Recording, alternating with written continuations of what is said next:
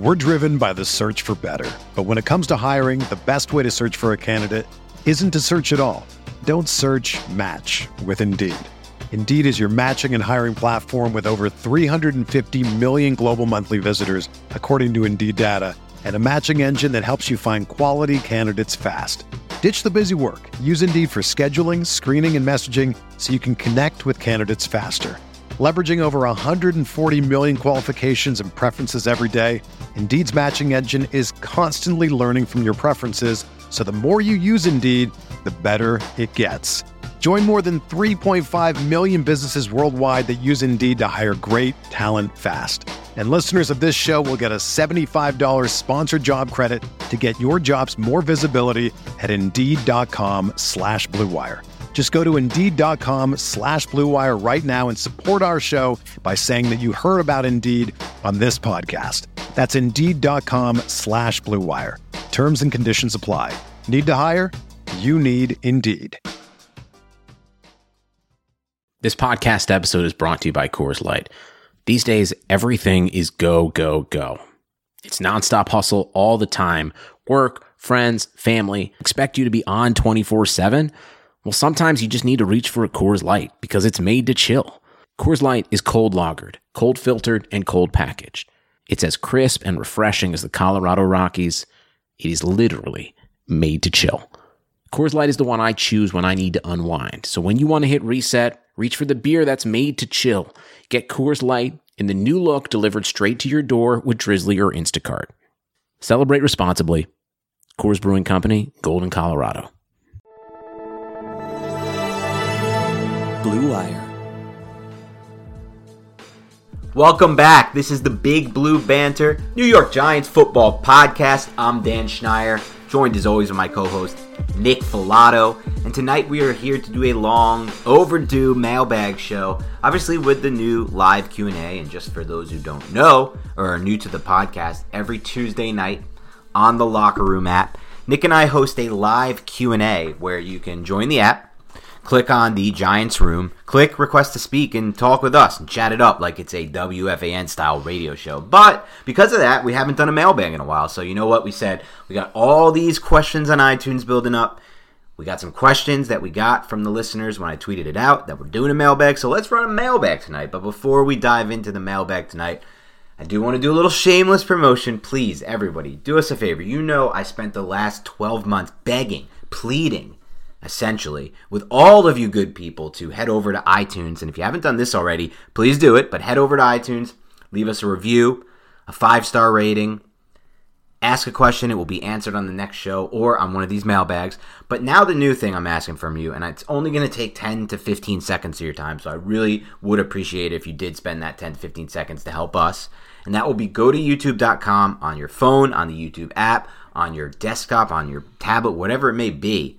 Type in Big Blue Banter into the YouTube search bar. You'll see our logo. Click it, then hit subscribe.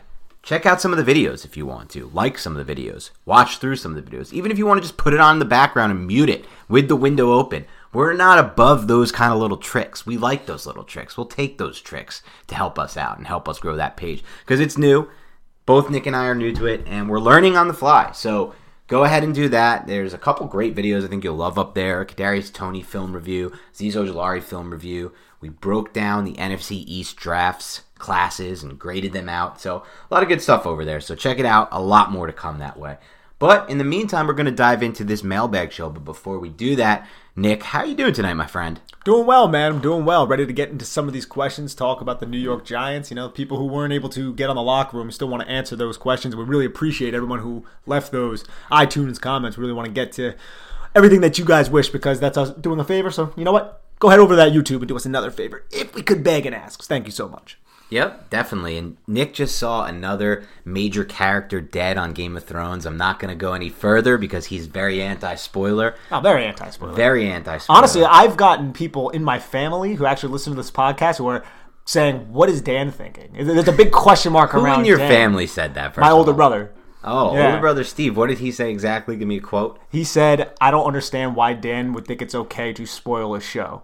People hate that. And he said the people hate that, and I saw the exclamation point come out of his mouth. You know what, Steve? We need to have a word, buddy. I've only met you once, but now we're going to have a word. I didn't like your tone there. I didn't like anything about that. But listen, as I said on the last one, at what point do spoilers become non-spoilers with a TV show? Can we not talk about The Sopranos? Can we not talk about, Citizen Kane? Do I not have to reveal the ending of Citizen Kane? Is that how deep we go with this? I just need a cutoff. I just need a period of time. But another major character who I won't just reveal has perished on that show for Nick. And along with a lot of other crazy shit that's gone down, as he's told me as he's watching through. I'm getting little notes from Nick as he watches through Game of Thrones, because Game of Thrones, when it was on, was my favorite show at the time. I dug so deep into it. I was the person who was literally consuming Game of Thrones type podcasts like you good people are consuming the Big Blue Banter Giants podcast. I was reading the backstory. I read all the history. Didn't like the ending. Not going to go too deep into that with Nick still watching. I don't think that gives anything away. Hopefully it doesn't. Steve, you let me know if you think even that is a spoiler, because if you do, we'll have another problem. But in the meantime, let's get back into Giants football, and let's start with a question from iTunes. Well, Dan, I actually want to ask you one thing.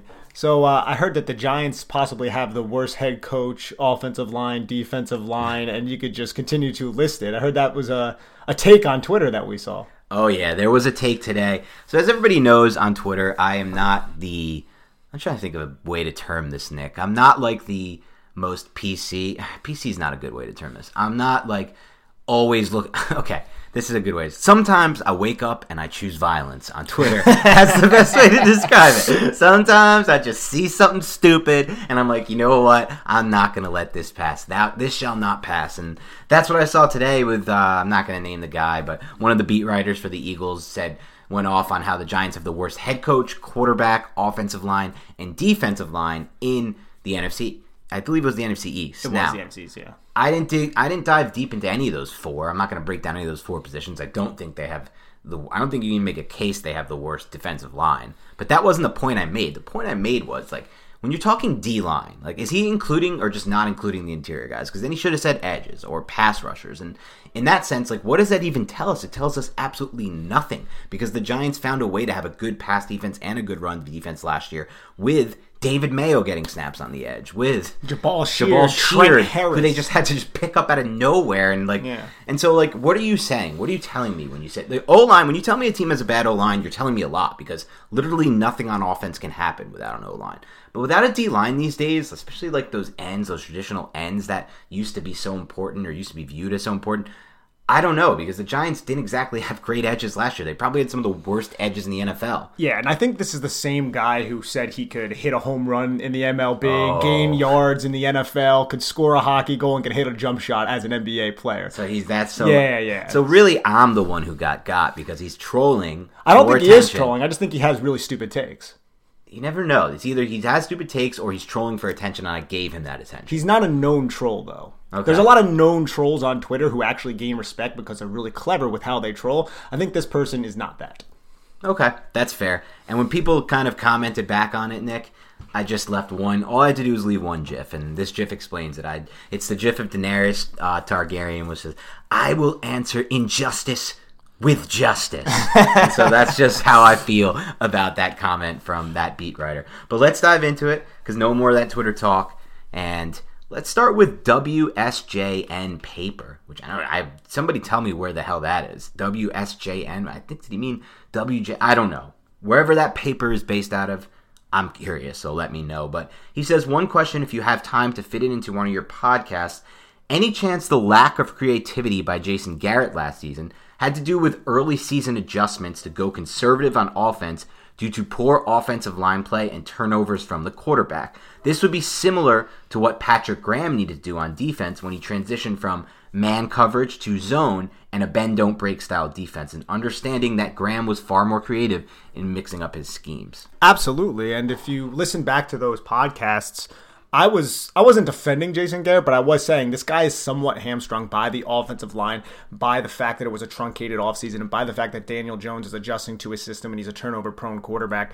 But as the season progressed, we didn't see a lot of adjustments, specifically in-game adjustments. And that's what Dan and I were so kind of pissed off about. That's what we kept harping on. But through those first, I would say that 5-game losing streak to open the season, Dan, we were like, hey, look, it is not the best situation. But as that season progressed, we just didn't see what we wanted to see from the offensive coordinator. So that's why I think Dan and I are both a little bit lower on him now. But I think to your point, it definitely could have been a lack of creativity because of all the circumstances surrounding last offseason. Yeah, I think that's a fair take, but for me, my issue with Garrett is not really... Creativity is well down the list of issues for me for Garrett. And the number one issue for me is his overall philosophy, and that's the most important thing. And I don't think that had anything to do with the injuries or anything else. I think his philosophy is what it was in Dallas when he got away with it, and it is what it is now in New York. I hope it changes a bit. It seems unlikely that someone would change their overall philosophy. And then it's also just and that's number one. And then a few things that I have above creativity, because I do think he designed some creative play calls occasionally. I really do. I don't think that was ever too much of an issue for him. Maybe he didn't use them enough. Maybe he didn't mix them in enough. But bigger issues for me are route combinations. They're just not what I'm looking for. It's just not the type of passing offense I think can win in the NFL. The route combinations are too many that break back toward the quarterback. Way too many that break back toward the line of scrimmage. And then overall, it's just those decisions to run on second and long, those types of things, and that I also think maybe plays into the lack of that I could potentially give him. But overall, this is just well down my list of issues for Garrett. When I talk about creativity, though, I include the route combinations. To be honest, yeah, he had a couple end arounds to Evan Ingram trying to get the football in his hands, a couple Golden Tate passes and stuff like that. And yeah, those are creative, but I actually include the route combinations and how he attacks certain coverages in the creativity realm, I guess you could say. So that I would that's one thing that I would kind of I guess not differentiate from you. Like, do you not include that, I guess? I think it's a spectrum. I'm not exactly sure where that would be. Mm-hmm. It's just like I assume what he's saying is like more so the end around type plays, the throwback screens. I think he means the ability to set up yards after the catch and use like 3-level route tiers to manipulate zone coverage, high lows, and stuff like that. That's how I interpreted the question. You know what? Please reach back out to us and let us know what exactly you meant by that. WSJN paper. Yeah, and also let us know where that paper is based out of. But the next one comes from Giants fan in Cali, who asks, question for the show. Can Tony help improve Jason Garrett? Think about it like this. He was drafted to improve the system. I think Tony can improve the personnel that Garrett has to offer, which can in turn improve Jason Garrett. But like you said, from a philosophical standpoint, if he's still calling 3 plays to gain 10 yards and not really taking advantage of explosive plays and attacking downfield vertically, then there's probably going to be a problem. But ultimately, the addition of Kadarius Toney should help this offense.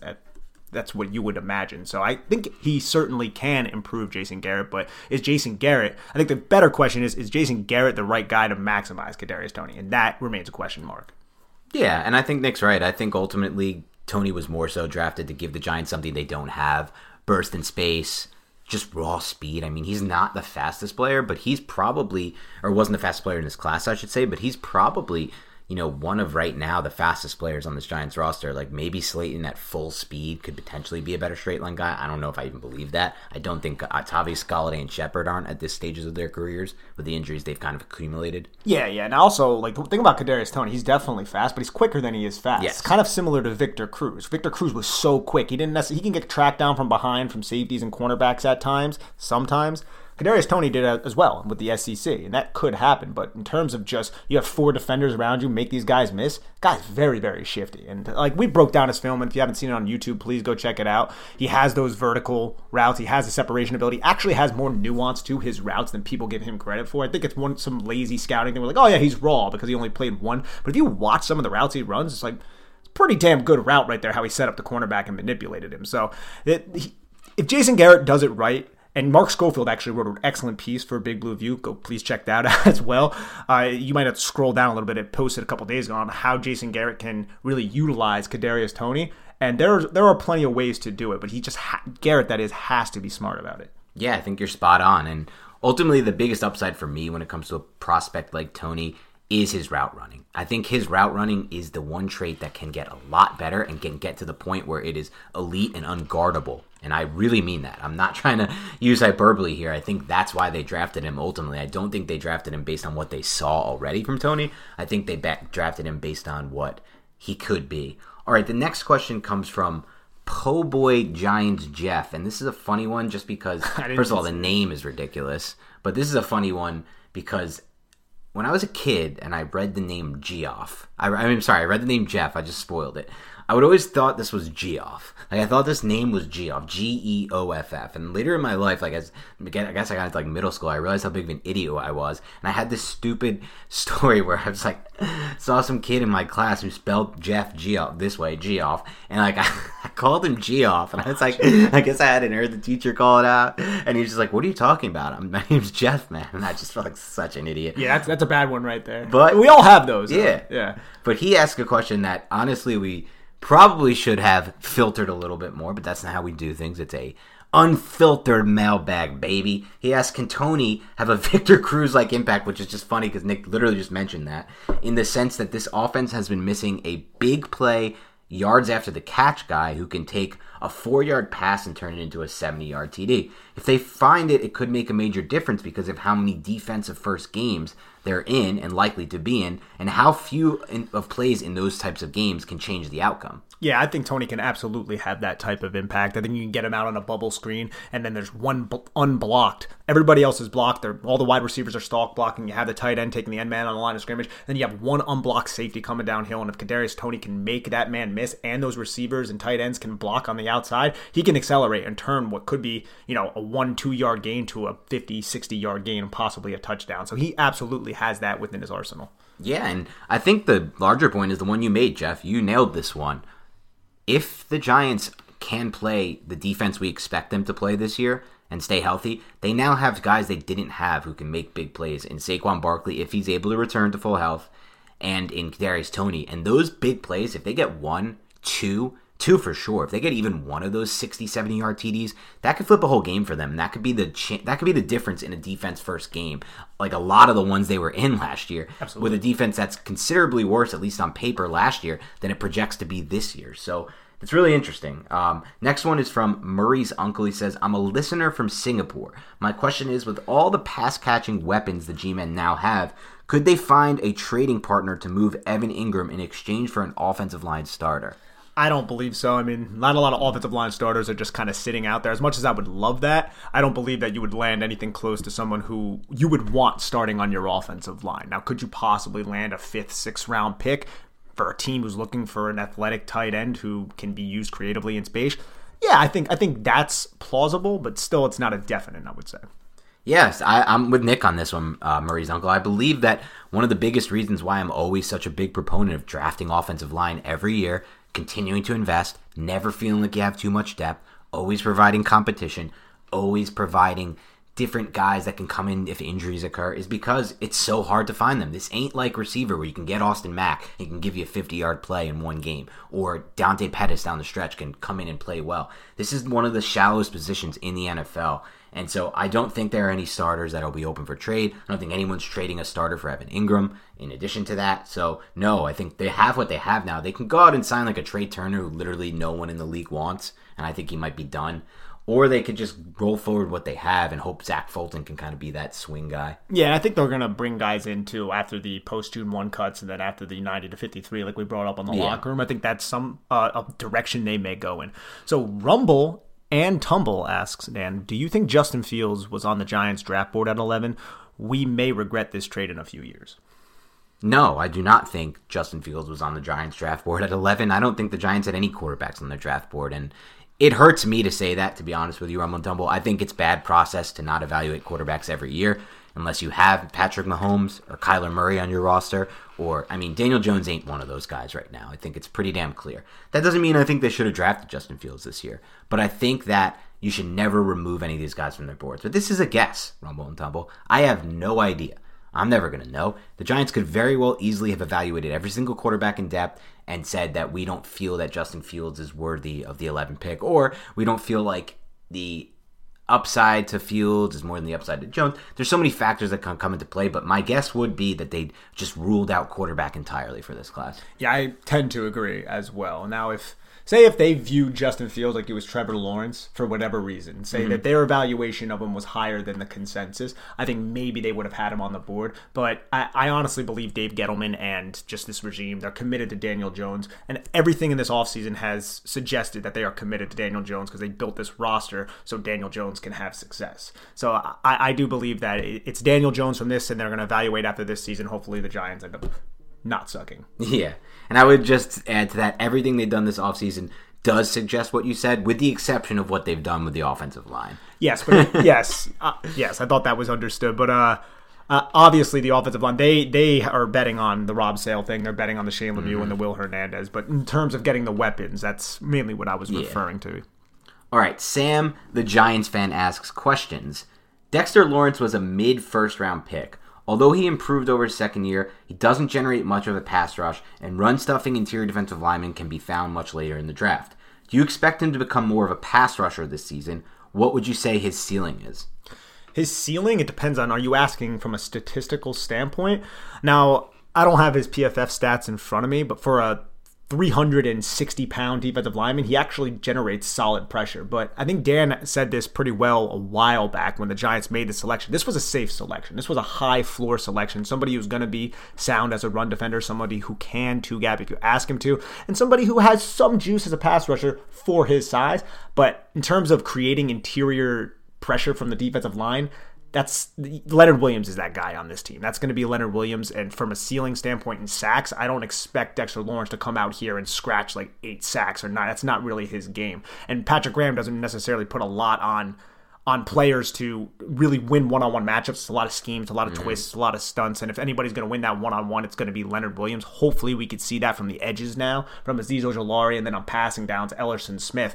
But yeah, I wouldn't say Dexter Lawrence has this incredibly high ceiling, but most defensive tackles in the National Football League don't have that high ceiling. It's a high floor type of position.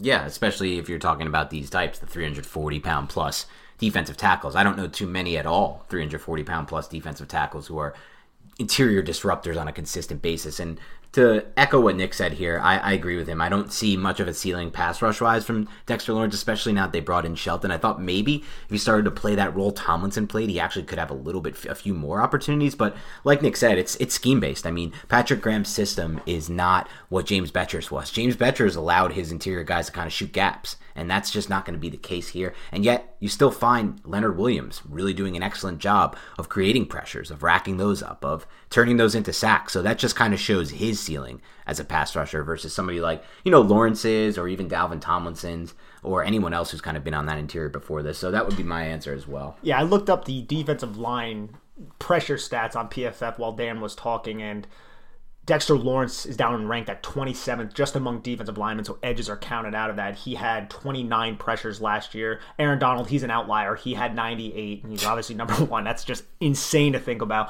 And then Stephon Tuitt had 71, and then at 3, Cam Hayward and Leonard Williams were tied at 62. So that kind of gives you a gauge. And at the same time, Dexter Lawrence also only had 348 pass rushing reps, where a lot of these other guys had like 500 plus, 450 plus. And I think I said 360 before. I meant 340 for Dexter Lawrence. Yeah. Tyler Shelvin is the guy pushing 360. Yeah, no doubt about that. All right, UCLA law professor asks, just about all the analysts agree that this year is a crucial one for the Giants to decide whether Daniel Jones is a keeper. In the innumerable comparisons between Jones and Eli Manning, I think Manning's most important trait is usually omitted. That trait was his ability to rise to the occasion. In his good years when the Giants needed the offense to rally in the fourth, Manning was second to none. Without that trait, I think Manning would be remembered as a good but by no means outstanding quarterback. Now suppose Jones improves in the various ways you and other analysts have mentioned. If he does so but does not demonstrate Manning's truly extraordinary ability to consistently rise to the occasion, and although he might, there is no reason to expect him to, just a matter of possibilities, are we left with a good but by no means outstanding quarterback? If so, is that good enough? Especially since the Giants have positioned themselves so that they will probably be possible for them to draft an elite quarterback in next year's draft class if they choose to do so. If Daniel Jones is able to put everything together consistently, I still don't think he necessarily has that ceiling of a Kyler Murray or a Justin Herbert. I think he could be that good quarterback who may scratch the surface of being a 10 to 15th ranked quarterback in the league. I think that's fair, right?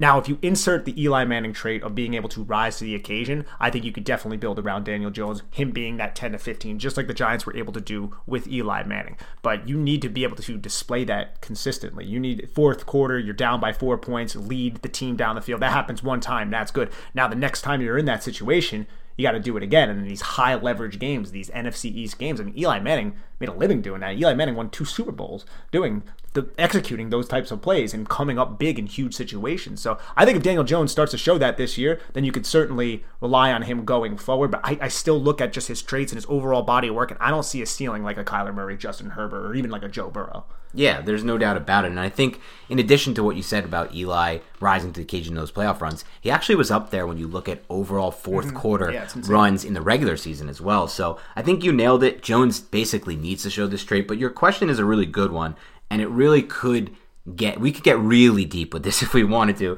I don't know if we're going to on this show. It might be better for another podcast, but we can go kind of the 30,000 foot view here. And it's like, what are you striving for if you're building a franchise, right?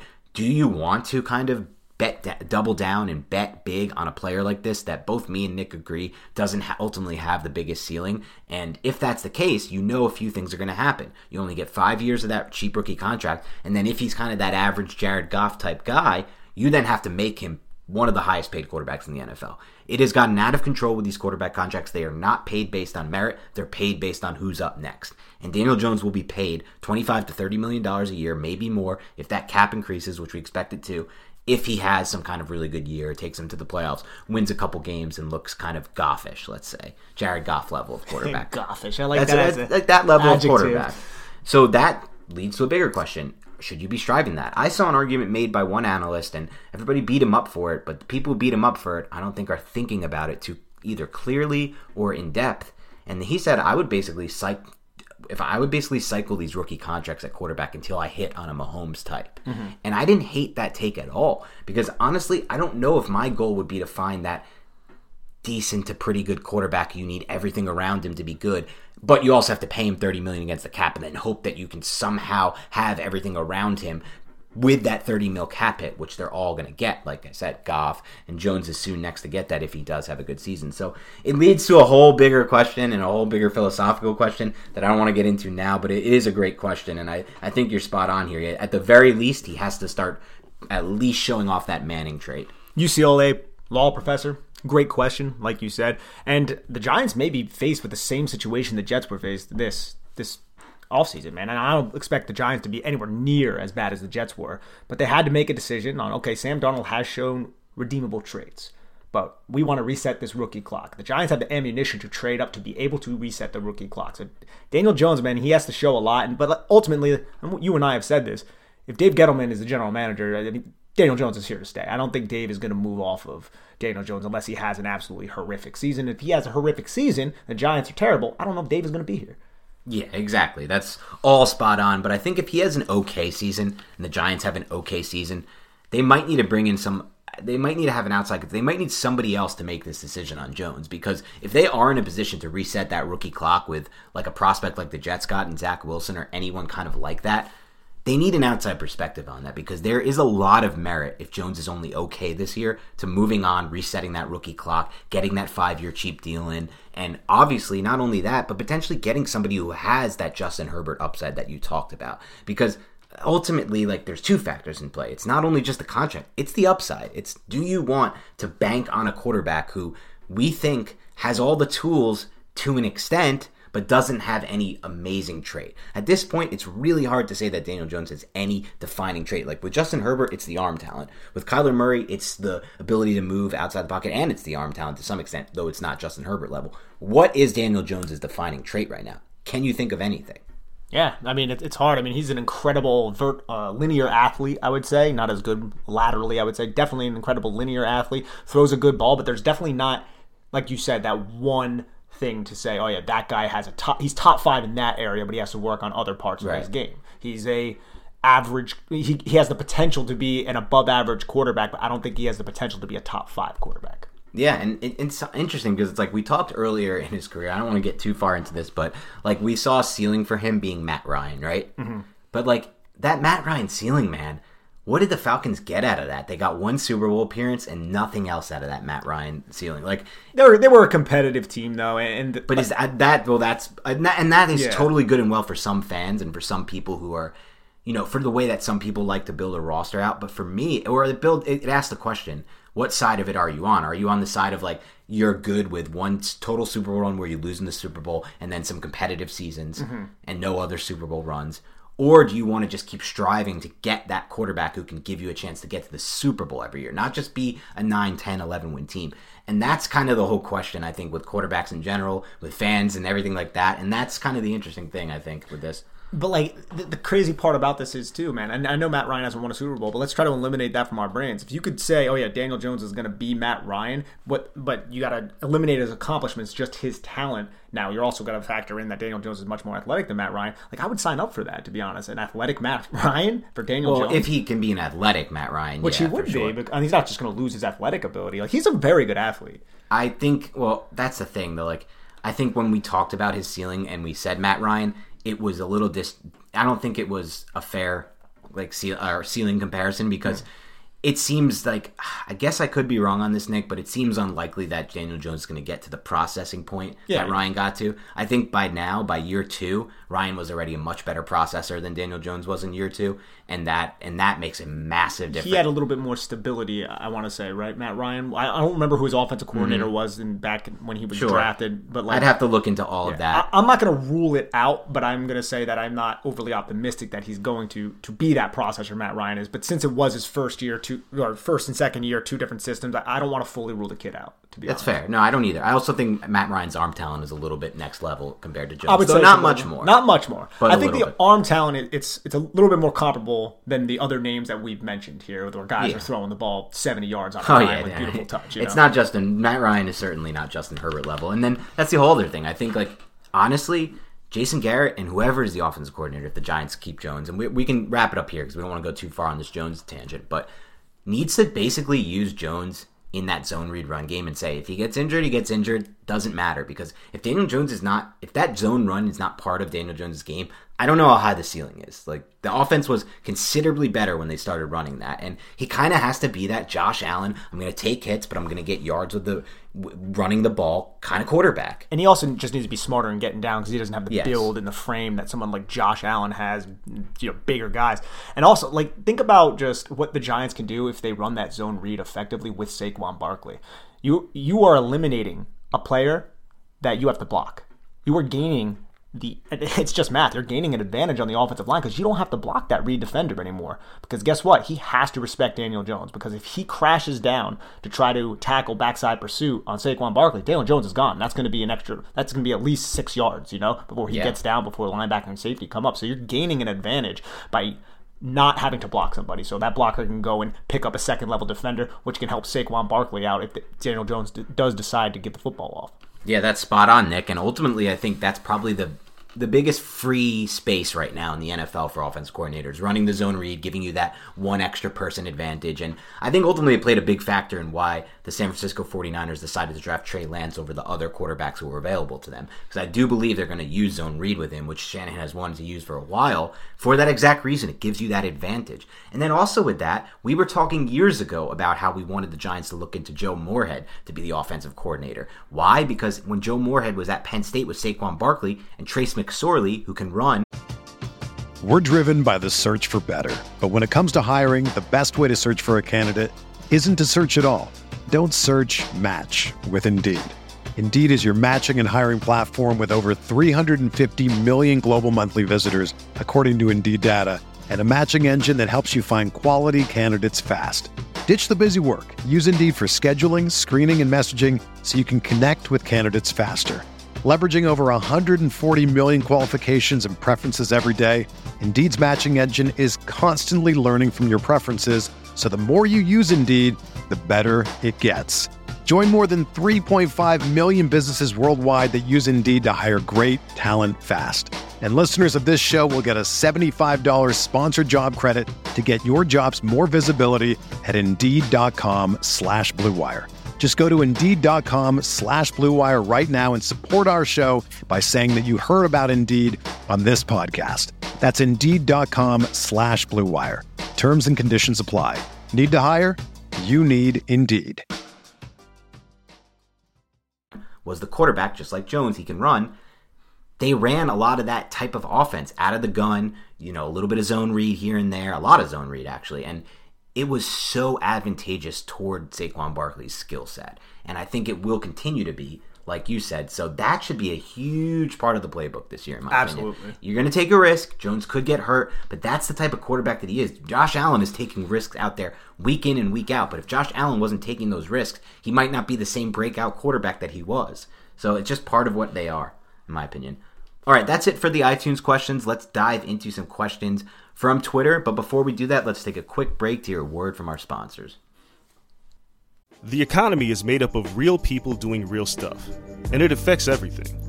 Which you obviously know since you're a real person doing real stuff. Marketplace is here to help you get smart about everything beyond the what of the day's business and economic news.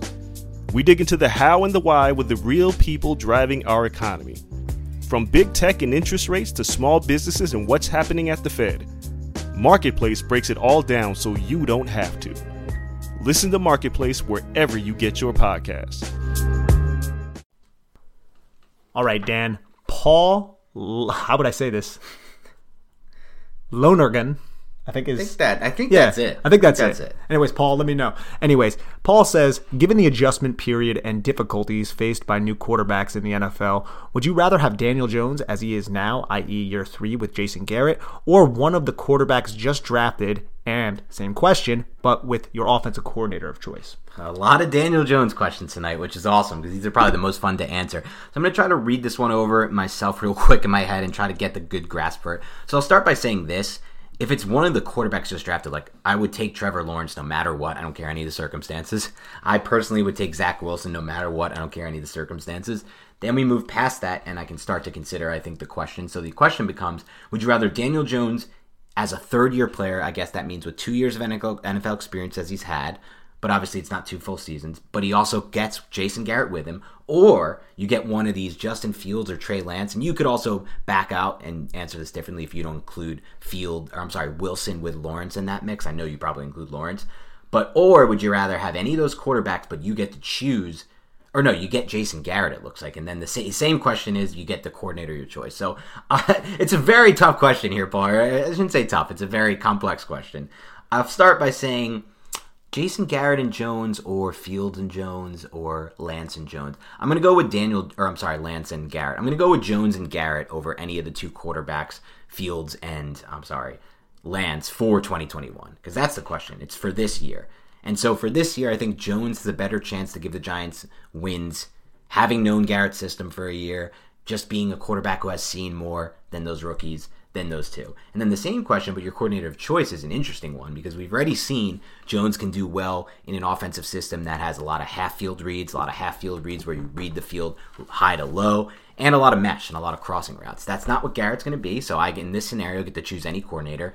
But then again, I also get to choose Trey Lance and Justin Fields with any coordinator. So I'm probably going to go with either Lance or Fields, to be completely honest, and a Shanahan as my coordinator, because that means I can run zone read, that means I can use the legs of those guys, and I know Daniel Jones has some speed as well, but I think those guys might have a little bit more of an advantage with any coordinator. Yeah, it would reset the clock, as we've been talking about. And we're not having to trade up for him in this hypothetical situation. So I think the move would be, obviously, we'll exclude Trevor Lawrence. For me, it would be Trey Lance. I like Trey Lance a little bit better than Zach Wilson, to be honest. And I would bring in coordinators, if we're just getting rid of Jason Garrett in general, from teams that, or from just offensive minds that I respect. Pep Hamilton is now with the Texans. He's an offensive mind I really respect. He's helped Justin Herbert. He's done a lot of great things. He's a quarterback's coach. So these are all quarterbacks coach that I have here, because I'm not going to steal the offensive coordinator. That's a lateral move. We'll say that that's just not possible. Ken Dorsey is with Buffalo. What he's been able to do with Josh Allen, I feel like, has been excellent, along with Brian Daboll, another really good coaching staff under Sean McDermott.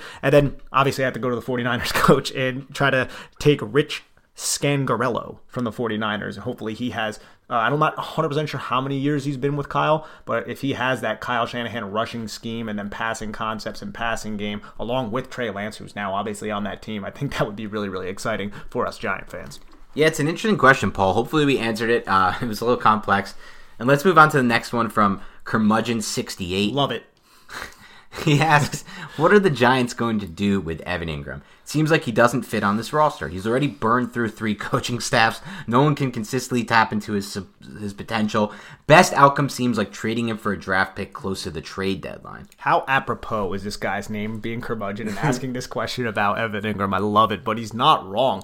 I honestly can see him being dealt at the deadline if he's not being used and he's playing 12 snaps and stuff like that. Kyle Rudolph is healthy, but if Kyle Rudolph isn't, I think Evan Ingram's going to ride this contract out, become a free agent at the end of the year. But I could certainly see him being dealt for, I don't even know what you would get, maybe a 5 and a 7 you could possibly get from a team that maybe had a athletic tight end go down with an injury or something like that. And I think people also like his football character, his off the field character. He's a great guy, but ultimately I can also see him just riding his time out and not being re-signed at the end of this year. I think it's just going to depend on variables that happen throughout the season.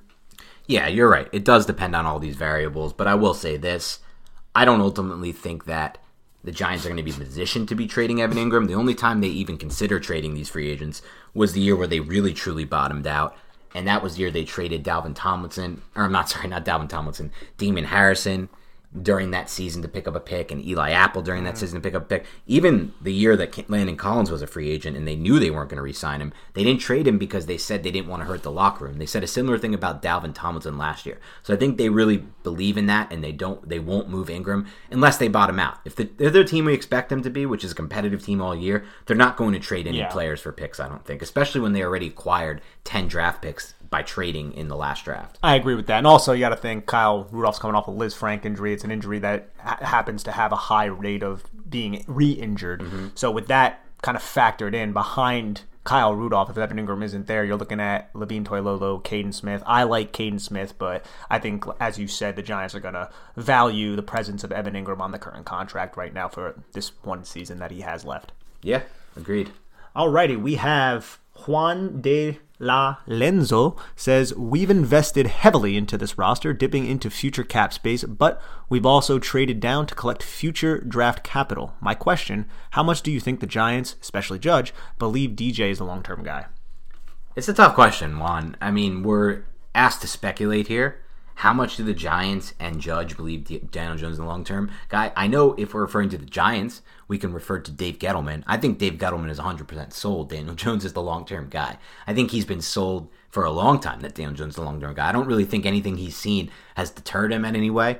I think this is probably what he expected Jones to look like in his first 2 seasons. I think the Giants have mentioned over time, multiple times, that they believe the development for a quarterback is a long-term situation. It's a long-term plan. They've seen it happen with Eli, who, like Nick said on either the last podcast or one of the ones we recently did, in 2007 had that 3-pick-6 game where some people wanted to get rid of him. That was what? 4, 05, 06, 07, 4 years into his career. So I think they truly do believe in this long-term plan for quarterback development. And so I think Mara and Gettleman for sure believe in him. Judge is harder to say because he was hired after the Giants selected Daniel Jones. But I know that Judge loves Jones's toughness. I know that Judge loves Jones's work ethic. As far as what he's able to do on the field or the production he's been able to put out there, that I think they believe will come in due time. So I would say my answer, again, speculative, would be that they strongly believe in him. Yeah, I would say the same thing. But like you said, I'm not 100% certain on Judge because he did come in after, but it does seem like he really appreciates everything Daniel Jones does on and off the field and how he works his ass off and all that kind of good stuff. All right, that's it for the mailbag tonight. Remember, if you want to help us grow the show, there are multiple ways to do it, and all of them help us.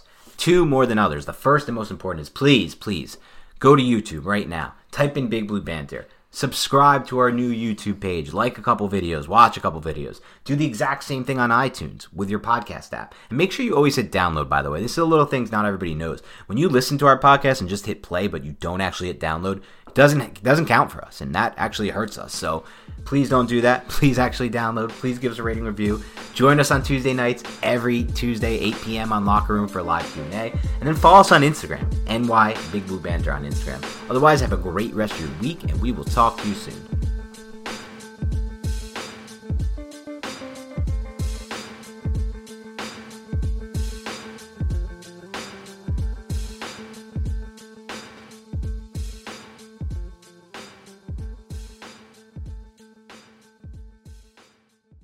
Everyone is talking about magnesium. It's all you hear about. But why? What do we know about magnesium?